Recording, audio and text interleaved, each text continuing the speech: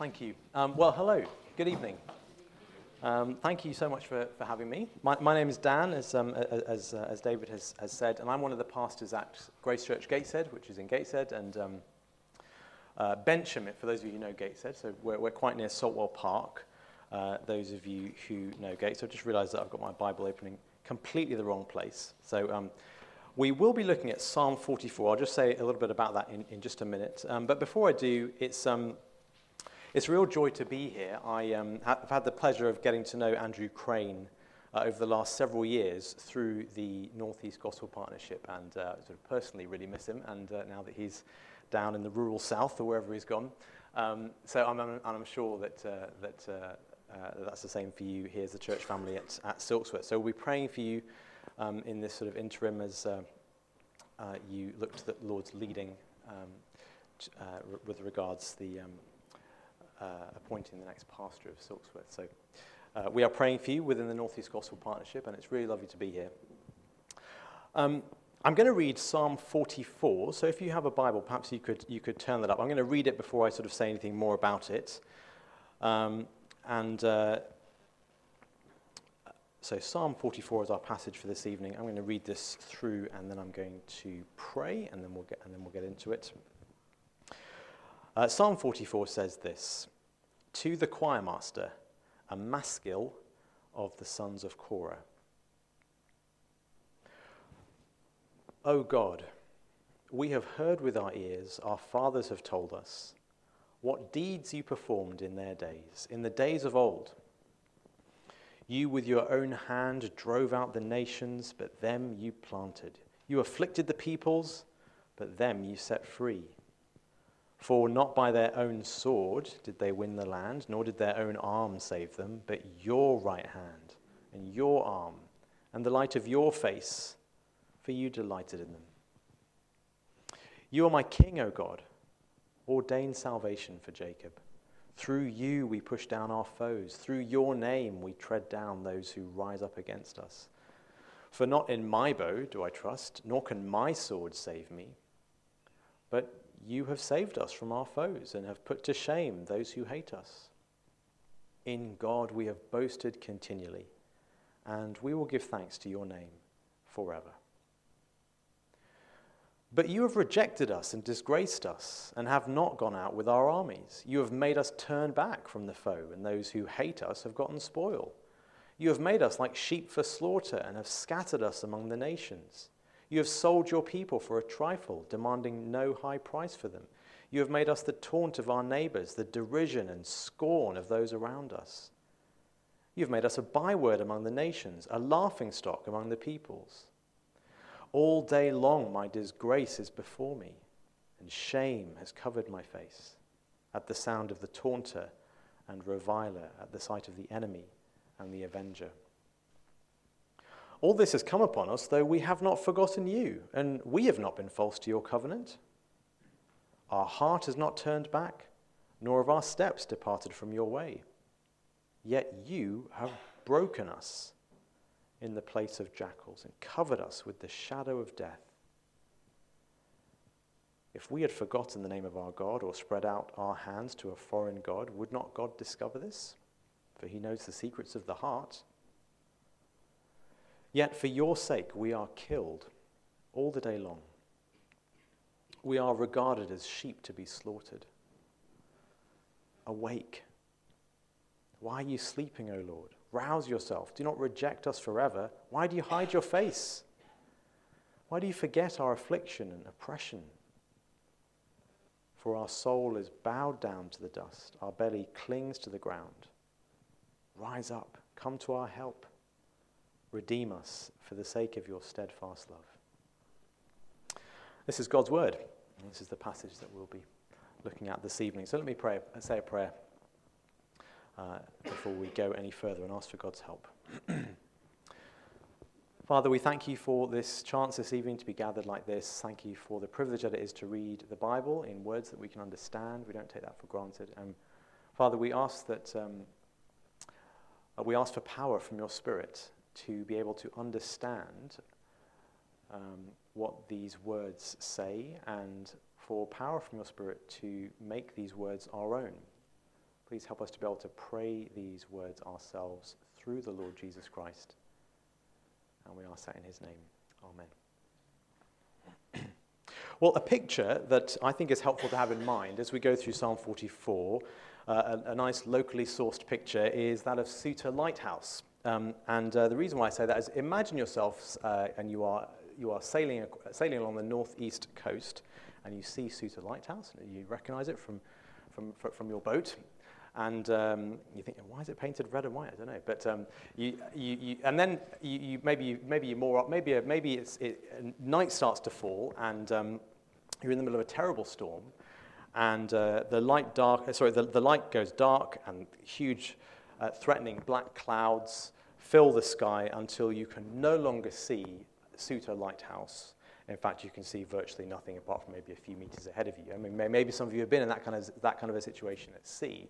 Now, my question to you is actually a very simple one. It's simply, you know that if that was you, you would still know that Suta Lighthouse was there, and you would still know what it looked like, even though you couldn't at that moment in time see it. And maybe you couldn't see it for hours, maybe even days if it was some particularly bad storm at sea. Now, that is a parallel, perhaps you've heard very similar analogies given, to seasons that we go through in the Christian life where the love of God doesn't seem to be anywhere. We find ourselves in a season of the Christian life where we are just surrounded by shame and disappointment and perhaps failure. And we're filled with all kinds of questions. What on earth are you doing in this season, God? And because God is the same yesterday, today, and forever, those who have come to know God as he truly is in the Lord Jesus Christ are able to say, just as this psalm will be our guide this evening, we can appeal to God's covenant faithfulness. In other words, the faithfulness of God that is rooted in himself. I've promised it, so I'll do it. His promise-keeping, never giving up, never running out, always and forever, however you want to define it, loyal and unbreakable love. His, I've said I'm going to love, so I'm going to love. People who have come to know that love through the face of the Lord Jesus Christ are like you and I with Suta Lighthouse. Even though we may, for whatever reason, for some extended season, be in the thick of something so terribly hard, we know and therefore can pray to God as he really is. Do you notice what I think is the most striking thing, is probably the simplest thing about this psalm? It's the fact that even though we don't know all the details, we'd maybe love to know, of what this person is going through, they are praying to God. That's the biggest thing, is that they haven't turned away from God, but they are turning to God in the midst of their trial and their struggle. So I've got three things that I want to highlight as we go through our psalm this evening. My sort of big idea, my sort of overarching point is you have made us like sheep for slaughter. And that's a phrase which you'll recognize I've picked out there from verse 11. You have made us like sheep for slaughter. That, I think, is the big idea of this psalm. If you want to sum it up in one kind of phrase, that's how I would do it. It's the kind of phrase that crops up in the Bible quite a lot, isn't it? Sheep, slaughter, sacrifice. Sadly, to the extent that we can almost kind of glaze over it, our eyes can sort of glaze over, we stop maybe feeling the impact. But for God's people to talk about themselves as, you've made us like sheep for the slaughter, we're basically saying our whole existence is just to suffer and die. That's what it means to be a sheep for the slaughter, isn't it? So isn't it striking that here are words inspired by the Holy Spirit for God's people to pray back to him, recognizing that there are times in our lives when we will feel like our whole existence is simply one of suffering, of being given over to death. There's a very important verse, we'll come to it in due course, verse 22, which the Apostle Paul very famously quotes in Romans 8, and I'm sure many of you will know and love that passage. But there is our big idea, you have made us like sheep for slaughter. And so if you want a kind of subheading, a sort of subpoint for Psalm 44, it would be something like this: how to pray when you are humiliated, or how to pray when you are suffering for God's sake. Now, it's written by the sons of Korah. I mean, let's look at we remember, of course, that these first little bits in our Bible, what we call the superscript. These little words, which in my Bible here says, to the choir master, a maskil of the sons of Korah. Remember, these bits have not been put in by the Bible translators. These are part of the original inspired Hebrew, and so the way to understand this is that although we don't know who precisely would have written Psalm 44 originally, it seems like particularly in this stretch of the Psalms around here, we have prayers that were written down, people pouring out their longing to God, which were then arranged into things that would be sung collectively by the people of Israel. Hence, it's to the choir master. We don't know what a maskil is, some kind of musical arrangement probably. Of the sons of Korah, well, who are the sons of Korah? They've written a stretch of psalms. If you know your sort of ordering of psalms, basically Psalms 42 through to 49 are a kind of stretch arranged stretch of psalms by the sons of Korah. Perhaps you know about Korah. Those of you interested to follow this up, you can read Numbers 16. A man called Korah, who was of the sort of priestly line of the people of Israel, but he very famously sinned in desiring more for himself and was very famously punished by God, and he and his family. However, there's a later reference in the book of Numbers 26, which says that, however, the line of Korah did not die out. And so just imagine that for a minute, that to be one of the sons of Korah is already to be in a kind of family line that knows what it is to sort of carry shame and a sort of mixed feeling about your heritage. We're told that King David made the sons of Korah very involved as singers and gatekeepers within the temple worship. Hence, probably their involvement here in bringing some of these psalms together. So that's some of our backdrop here. 3 points that I want to make as we go through. The first one is really quite brief. We have trusted in God, not ourselves. We have trusted in God, not ourselves. Now, this psalm begins with things like this. If you have your Bible, look down there at verse 1. O God, we have heard with our ears, our fathers have told us what deeds you performed in their days, in the days of old, like the ancient days. So this is bringing to mind people like Abraham and Isaac and Jacob, and perhaps even earlier on in the book of Genesis, Noah and so on. Beginning and tracing the Bible's storyline, God's faithfulness to his people. This is where the psalm begins. Verse 2 then talks about how God gave the land to his people, and particularly the kind of thing that we might read about in the book of Joshua. You with your own hand drove out the nations, but them you planted. And then verse 3 says some wonderful things. Not by their sword did they win the land, but by your mighty arm. So this is a wonderful psalm, isn't it? I mean, it's telling us, God, you're the hero. You're the hero of your people. Notice how there's this moving back and forth between the we and the us, and then the me and the my. So verse 4 then says, you are my king, O God. Whoever's writing this has his people, his or her people in mind, and yet is also writing this as an individual. This is a wonderful faith that we have a window in here. You're my king, O God. Look at verse 5. Isn't this a wonderful, isn't this exactly right? Through you we push down our foes. We don't succeed through our own strength. We succeed through faith in God, through dependence upon him. Look at verse 6. Not in my bow do I trust, nor can my sword save me. You have saved us from our foes and have put to shame those who hate us. And then verse 8 is like the sort of summary, I would say, of verses 1 to 8. Just have a look at that. In God we have boasted, same word there for praised. In God we have boasted continually, and we will give thanks to your name forever. It seems to me we could kind of read verses 1 to 8 and go, wow, what an amazing psalm. I love this psalm. This is brilliant. This is exactly how it should be. This should be God's people not trusting in themselves, but trusting in God and looking confidently to the future as we look confidently to the past, because our God is a God who works and who saves and who acts. You get all that in verses 1 to 8.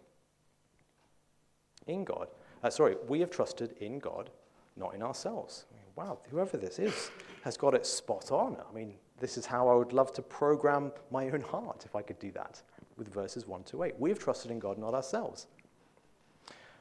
So then verse 9 is like a handbrake turn, isn't it? But you have rejected us and disgraced us. So here's the second point that I want to make. And I've just put it like this. But you have humiliated us. But you have humiliated us. So with everything that he's just said in mind, but, verse 9, but you have rejected us, disgraced us, have not gone out with our armies.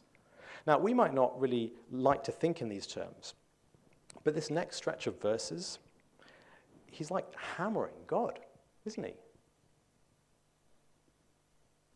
It's like one bold statement after another.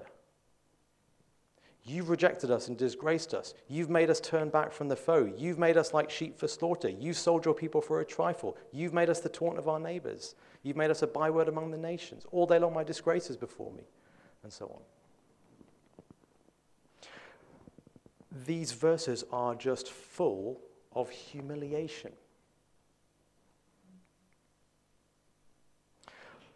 Look how many phrases are given over to that.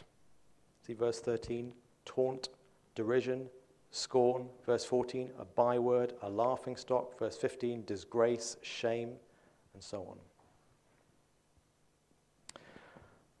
Verse 17, all this has come upon us, though we have not forgotten you, and we have not been false to your covenant. Look at that boldness.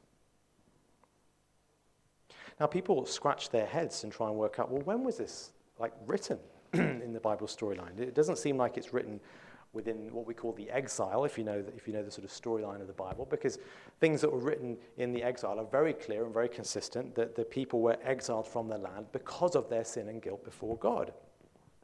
And you can read about those kinds of things in books like Jeremiah and Daniel and Ezekiel and so on. Whereas the writer here is ever so confident that this is not a punishment for their sin. His point seems to be, we've been faithful, and you've humiliated us. Now, let's just pause for a minute. I wonder how many of us actually can relate to this. I wonder how many of us almost haven't given ourselves permission to feel or to pray like this. The other night, so we have 3 children. Our youngest is a little 3-year-old, and the other night I was reading to him some of the old Thomas the Tank Engine stories. I've got to say, I've never really got into the whole Thomas thing, but he really likes them. Those of you who are parents, perhaps you have mixed feelings about Thomas, but I really don't like the Fat Controller, but I don't like his attitude to I don't like his attitude to the trains, because sort of for 2 reasons. So I don't like this whole thing in Thomas about Thomas and all the other engines want to be a really useful engine. If you don't know these books, it's like this sort of really capital R, capital U, capital E, as if it's like this thing to be a really useful engine. So they're all aspiring to be really useful engines, who the Fat Controller approves of. So they all want the Fat Controller's approval. And the Fat Controller literally says things like, I don't want lazy engines, I send lazy engines away. So the reason why I don't like it is I don't like that way of speaking to the engines, but I really don't like the fact that as parents, those of you who are parents, you see if you agree with me or not. But I don't like what I think is dangerous as Christian parents is we can like books like Thomas because we find them morally reassuring. So in Thomas's world, in the Fat Controller's world, you do a good job, you get accepted. And if you do a lazy job, well, then you'll be corrected and you'll be humiliated and the other engines will laugh at you, and then you'll learn to be a hard-working engine. And if you don't, you'll be sent away. So it's like you do good, you do bad, you get bad. That's a nice morally reassuring world. The problem is that's just not the world that we are raising children to live in. And you come to Psalm 44, how many of us know what it's like to be in an experience of life where some trial, some really hard thing comes our way, which we would never have expected, never would have chosen, and it's not because we've done anything wrong. In fact, it's because we've been following Jesus that we find ourselves in some kind of terrible situation. And then we have all these lurking Fat Controller type questions. Is it because I've done something wrong and I've deserved this?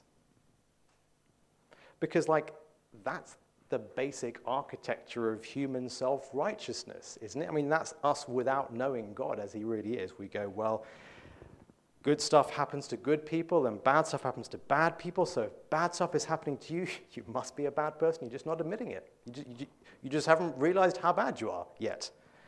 And perhaps you know how crushing that is. If you've set out sincerely to follow the Lord Jesus and something just comes your way that just leaves you feeling like what these verses say. you've covered me in disgrace. It's like this has just come to nothing.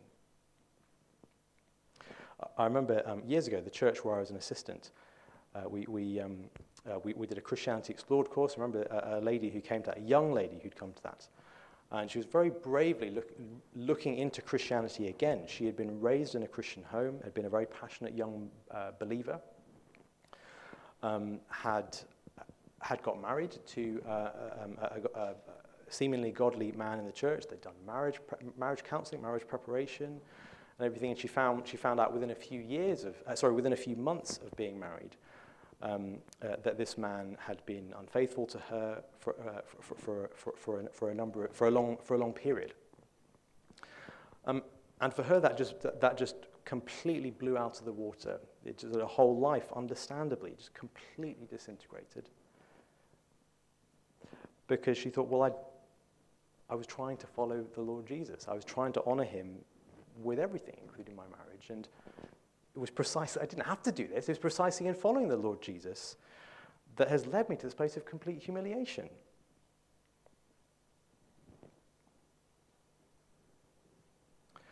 Well, the first thing we have to realize is that before we even get to Psalms like Psalm 44, the Bible already gives us reference points.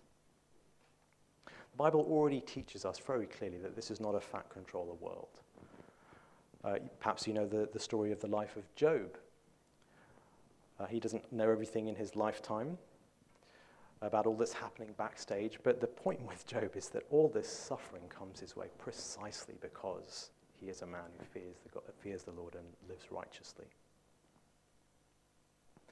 Perhaps you know the letter to the church in Smyrna. Let me briefly read that because it's very short. This is in the book of Revelation, chapter 2. And this is the section of if I can actually just find where chapter 2 is in my Bible.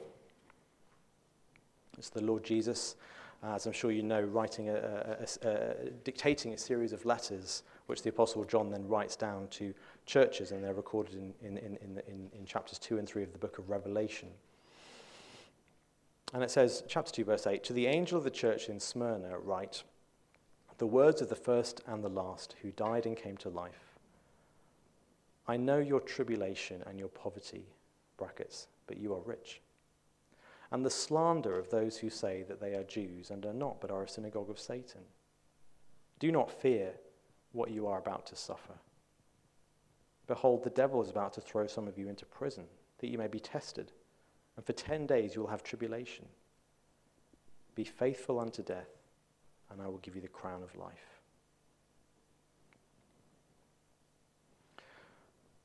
Now, do you notice there's, unlike some of the other letters, perhaps you know these chapters very well, unlike some of the other letters to some of the other churches, there is not a word, not a hint of criticism, of rebuke and of correction to the church in Smyrna.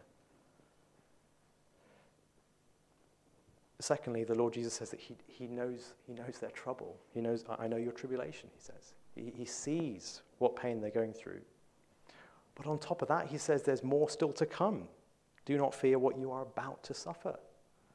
So we have these reference points in the scripture already for people who are faithfully trusting in the Lord, and yet extremely hard things come their way. And above all, we have our Lord Jesus in his suffering on his cross. Do you notice, if those of you who perhaps know the Gospels, perhaps you've read a chapter like Mark 15, writing about the suffering and the crucifixion of Jesus, have you noticed how many lines of text are given to mentioning, to highlighting the mockery that is heaped upon the Lord Jesus? There's more emphasis on the mockery and the scorn and the shame that Jesus carries. There's more emphasis on that than there is on the actual physical pain of the crucifixion. You notice that? And yet our Lord Jesus is the Son of God. Like Father, like Son, fully God, has taken on human flesh, lives in this world loving the Father completely, truly, purely. He is the only ultimately 100% righteous one. He's the one who can sing verses 1 to 8 in a way which no one else quite can. And yet precisely because he loves God, precisely because of that, he is crucified. Precisely because his obedience to the Father smokes out the unbelief of the Jewish rulers and authorities. Precisely because of that, he's crucified.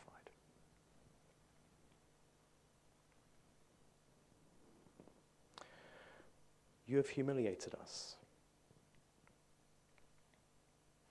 There is a comfort before we go any further in the psalm, simply to realizing there is a big, wide highway for us to walk down for us to drive down in the Christian life, joined by fellow brothers and sisters who, in following and in trusting the Lord Jesus, find ourselves in something ever so hard, which has not come about because of our sin and our unrighteousness. For sure, there are parts of the Bible and other psalms where someone has been foolish and wayward and sinful, and they turn from their wicked ways and they turn back to God in confession and so on. Of course, that's part of the Christian life as well. But the point we're thinking about this evening is that there are seasons and times and chapters in the Christian life. Perhaps for many of you here this evening, you're in something like this at the moment, where through following the Lord Jesus sincerely, you find yourself covered in shame. You feel like a sheep awaiting slaughter. Well, look at verse 22 before we leave this little section and look at our final third point. After all that's been said, verse 22, here's our second handbrake turn, if you like. Yet, for your sake, we are killed all the day long. We are regarded as sheep to be slaughtered. Little cryptic phrase, yet for your sake. If there's one little thing to take away from this evening, it's that little phrase, for your sake. This is the difference that makes the difference. What does it mean? Well, it means this is the point in the psalm where the psalmist says, we're yours. We're not just a people who get together who agree on various points of worldview as Christians. We are first and foremost people who belong to God. And verse 22 is basically a reminder that suffering marks us out as the people of God. That is a big thing for us to get our heads around. It's a kind of cryptic phrase. For your sake, we are killed all the day long. But it's kind of two related things at once. On the one hand, it's basically saying, we're suffering as we do precisely because our faith and obedience to you led us here. In the same way that on the one hand, Jesus is hanging, dying on the cross, being scorned by everyone, precisely because of his love for the Father. Those in Smyrna are suffering precisely because they follow the Lord Jesus. But on the other hand, this for your sake thing, for your sake we're suffering, is this recognition that because we belong to the Father,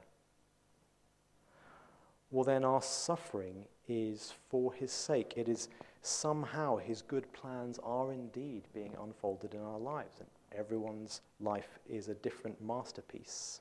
Can't sort of compare and contrast. Because that's the other side of the cross. It is indeed the Father's good plan. Father, Son, and Spirit, God the Trinity, has worked to save a people for himself.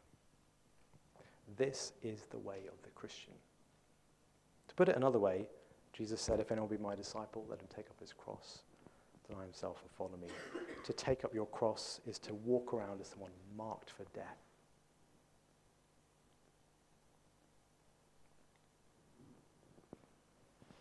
I would suggest you and I, in the West, without wanting to sound just like a sort of grumpy old Christian man,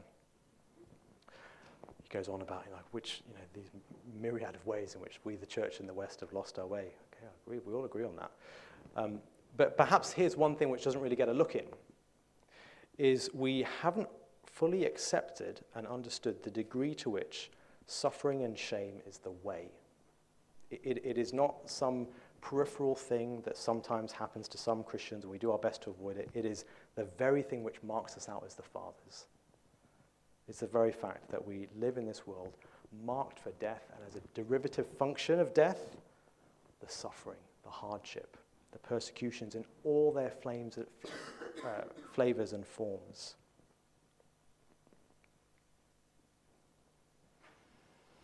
It is for your sake. This is the way. So there's a place in the New Testament where Paul says to the Philippian church, it has been granted to you. And that word granted, of course, means gifted.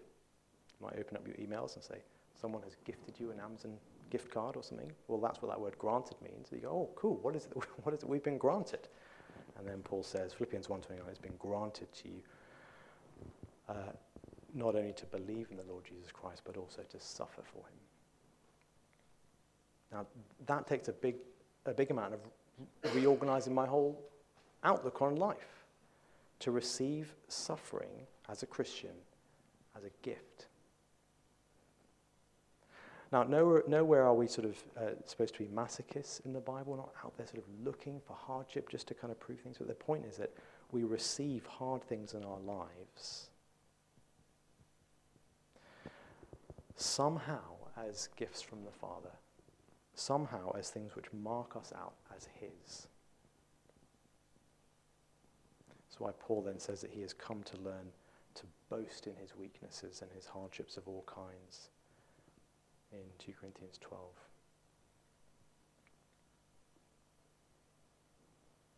C.S. Lewis gave a very famous picture, perhaps some of you know it, of an artist who really loves and cares about a piece of art, works at that piece of art more than the pieces of art that he doesn't care so much about. You know, first draft, second draft, third draft, scrunching up, working again, and maybe it's a sculpture, constantly chipping away. Those of you who are musicians, you'll know that the piece that you really want to play well, you work at it and work at it and work at it, maybe break guitar strings and break piano strings and everything. Well, there is a parallel there. The Father is treating us like his Son. You and I need eyes to see it. That to face and to endure long seasons of hardship, not from our own sin, and to keep looking to the Father through those times, to keep pouring out our heart to him, is to follow ever so precisely the path of the Son of God. And if we share in his suffering, we will most assuredly share in his glory. It is for your sake. And so let's look then how the psalm ends. This third and final point then. Wake up and help us. So we've trusted in God, not ourselves, but you have humiliated us. And then last of all, wake up and help us. See verse 23, look at this way of praying to God. Awake. Why are you sleeping, O Lord? Rouse yourself. Do not reject us forever. Why do you hide your face? Why do you forget our affliction and oppression? Our soul is bowed down to the dust. Our belly clings to the ground. Rise up, come to our help. Redeem us for the sake of your steadfast love. And that final word there is massively important because it kind of locks the whole psalm into place. So if you remember, the first 8 verses there are this kind of whistle-stop tour of the Bible storyline and God's faithfulness to his people and the fact that God is always the one who has acted and saved. And then this final word of the psalm, the very final word in verse 26, just one word in the Hebrew, is which we translated there as steadfast love, is this word that sums up God's promise-keeping, loyal love, always and forever unbreakable love. It's summed up in one really crucial word. Different Bible translations translate it in different ways. I have it here as steadfast love. You might have it as unfailing love in some Bible translations. But the point is this: he has Suter Lighthouse in mind the whole time. He has God as he is in mind the whole time. It hasn't changed. He hasn't turned away from God. At the very end, his final word is this steadfast love word. It's a loaded word. If you were reading this on a web page, it would be, in blue with a little line under it because you double click it and it would open up this whole myriad of other things. And it's this same, it's steadfast love, which then in the New Testament, the Apostle Paul says things like, with the cross of the Lord Jesus in mind, says nothing can separate us from the love of God that's in Christ Jesus. This steadfast love of God has been shown in the body of Jesus, nailed down to the cross for our sakes. Nothing can remove us from the love of God. So what Psalm 44 was pleading for, sort of through the smoke and the fog, we look to the cross and the resurrection of our dear Lord Jesus. And it's like the light has just been ramped up in the room. We're not praying to a different God, Old Testament and New Testament. We're knowing the same God even better in the face of the Lord Jesus through his death and resurrection. There are various places in the Bible which say things like, those who wait for me, or those who wait for the Lord, will not be disappointed. I wonder if Psalm 44, the writer, could have looked ahead and glimpsed Jesus Christ, all the mockery heaped upon him in his cross, bloodied and hanging there, the love of God nailed down for his people, and then the subsequent glories that our Lord Jesus entered into. The resurrection, death defeated. Because the wonderful thing for us to realize is that if suffering itself is a mark of the Father's love, if suffering itself marks us out as God's people, well, then it really is true that nothing can separate us from God's love.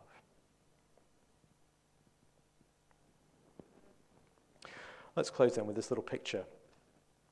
A place where Jesus is, in fact, literally asleep. Perhaps you know it. Jesus is asleep in the boat. You can read this in Matthew 8, as well as elsewhere in the Gospels. The disciples are terrified because they think they're going to drown. I'm sure you know this story. There arose a great storm on the sea, so that the boat was being swamped by the waves, but Jesus was asleep. And they went and woke him, saying, "Save us, Lord, we're perishing." And he said to them, "Why are you afraid, O you of little faith?" Then he rose and rebuked the winds and the sea, and there was a great calm. And the men marveled, saying, "What sort of man is this, that even winds and sea obey him?" Now, we could refer to this famous story as a reminder of the awesome power of God in Christ to turn things around with a simple word, to save his people. But what I want to get at, what I want to link us to, is Jesus' response to, before he calms the storm. They say, wake up, we're perishing. And he says, "Why are you afraid, O you of little faith?" And the question that I want to leave us with as we draw things to a close is, why is it that we think when Jesus says, "O you of little faith," we seem to imagine him frowning and scowling and disappointed in his people? That seems to me to feel very much like a fat controller world. Doesn't it? Like, you've woken me up, I'm disappointed in your lack of faith. Okay, I'll calm the storm.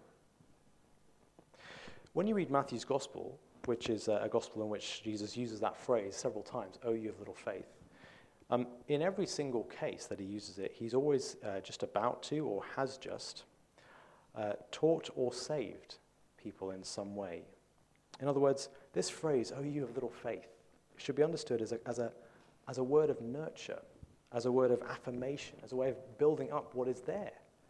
That the Father delights in his people who trust in him. In the same way that let's talk about my little 3-year-old son again. I might take him to the park. He's learning to ride his bike, let's say. He rides down the hill and falls over. And I might pick him up in my arms and go, "Oh, little man, why did you get distracted by the bumblebee?" It's not a phrase of criticism and rebuke. It's a phrase, "Oh, little man, you're doing great. Let's keep going."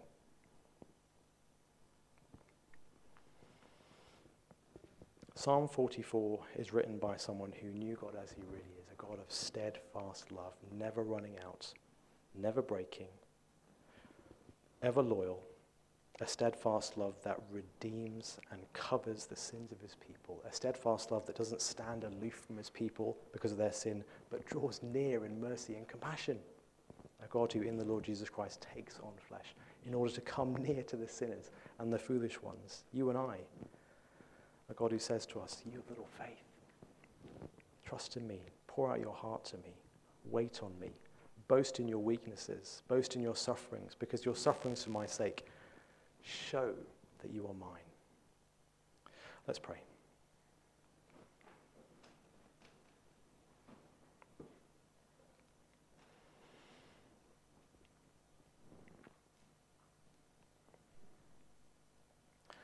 For your sake,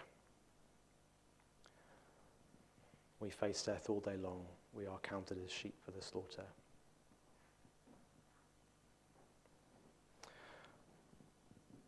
Father, please strengthen our hearts. in this. Give us power from your Spirit to endure. No doubt many of us here in hard things at the moment. Give us power not simply to endure in a kind of grit our teeth and get through it kind of way, but to endure in such a way which involves constantly looking to you, the true lighthouse, knowing your unfailing mercy and love and tenderness, and knowing that even these trials, which are transient but ever so bitter, even these things mark us out as your people. It is for your sake that we join the Lord Jesus in this experience of shame and suffering, that we might also share in his glory. We ask these things in his name.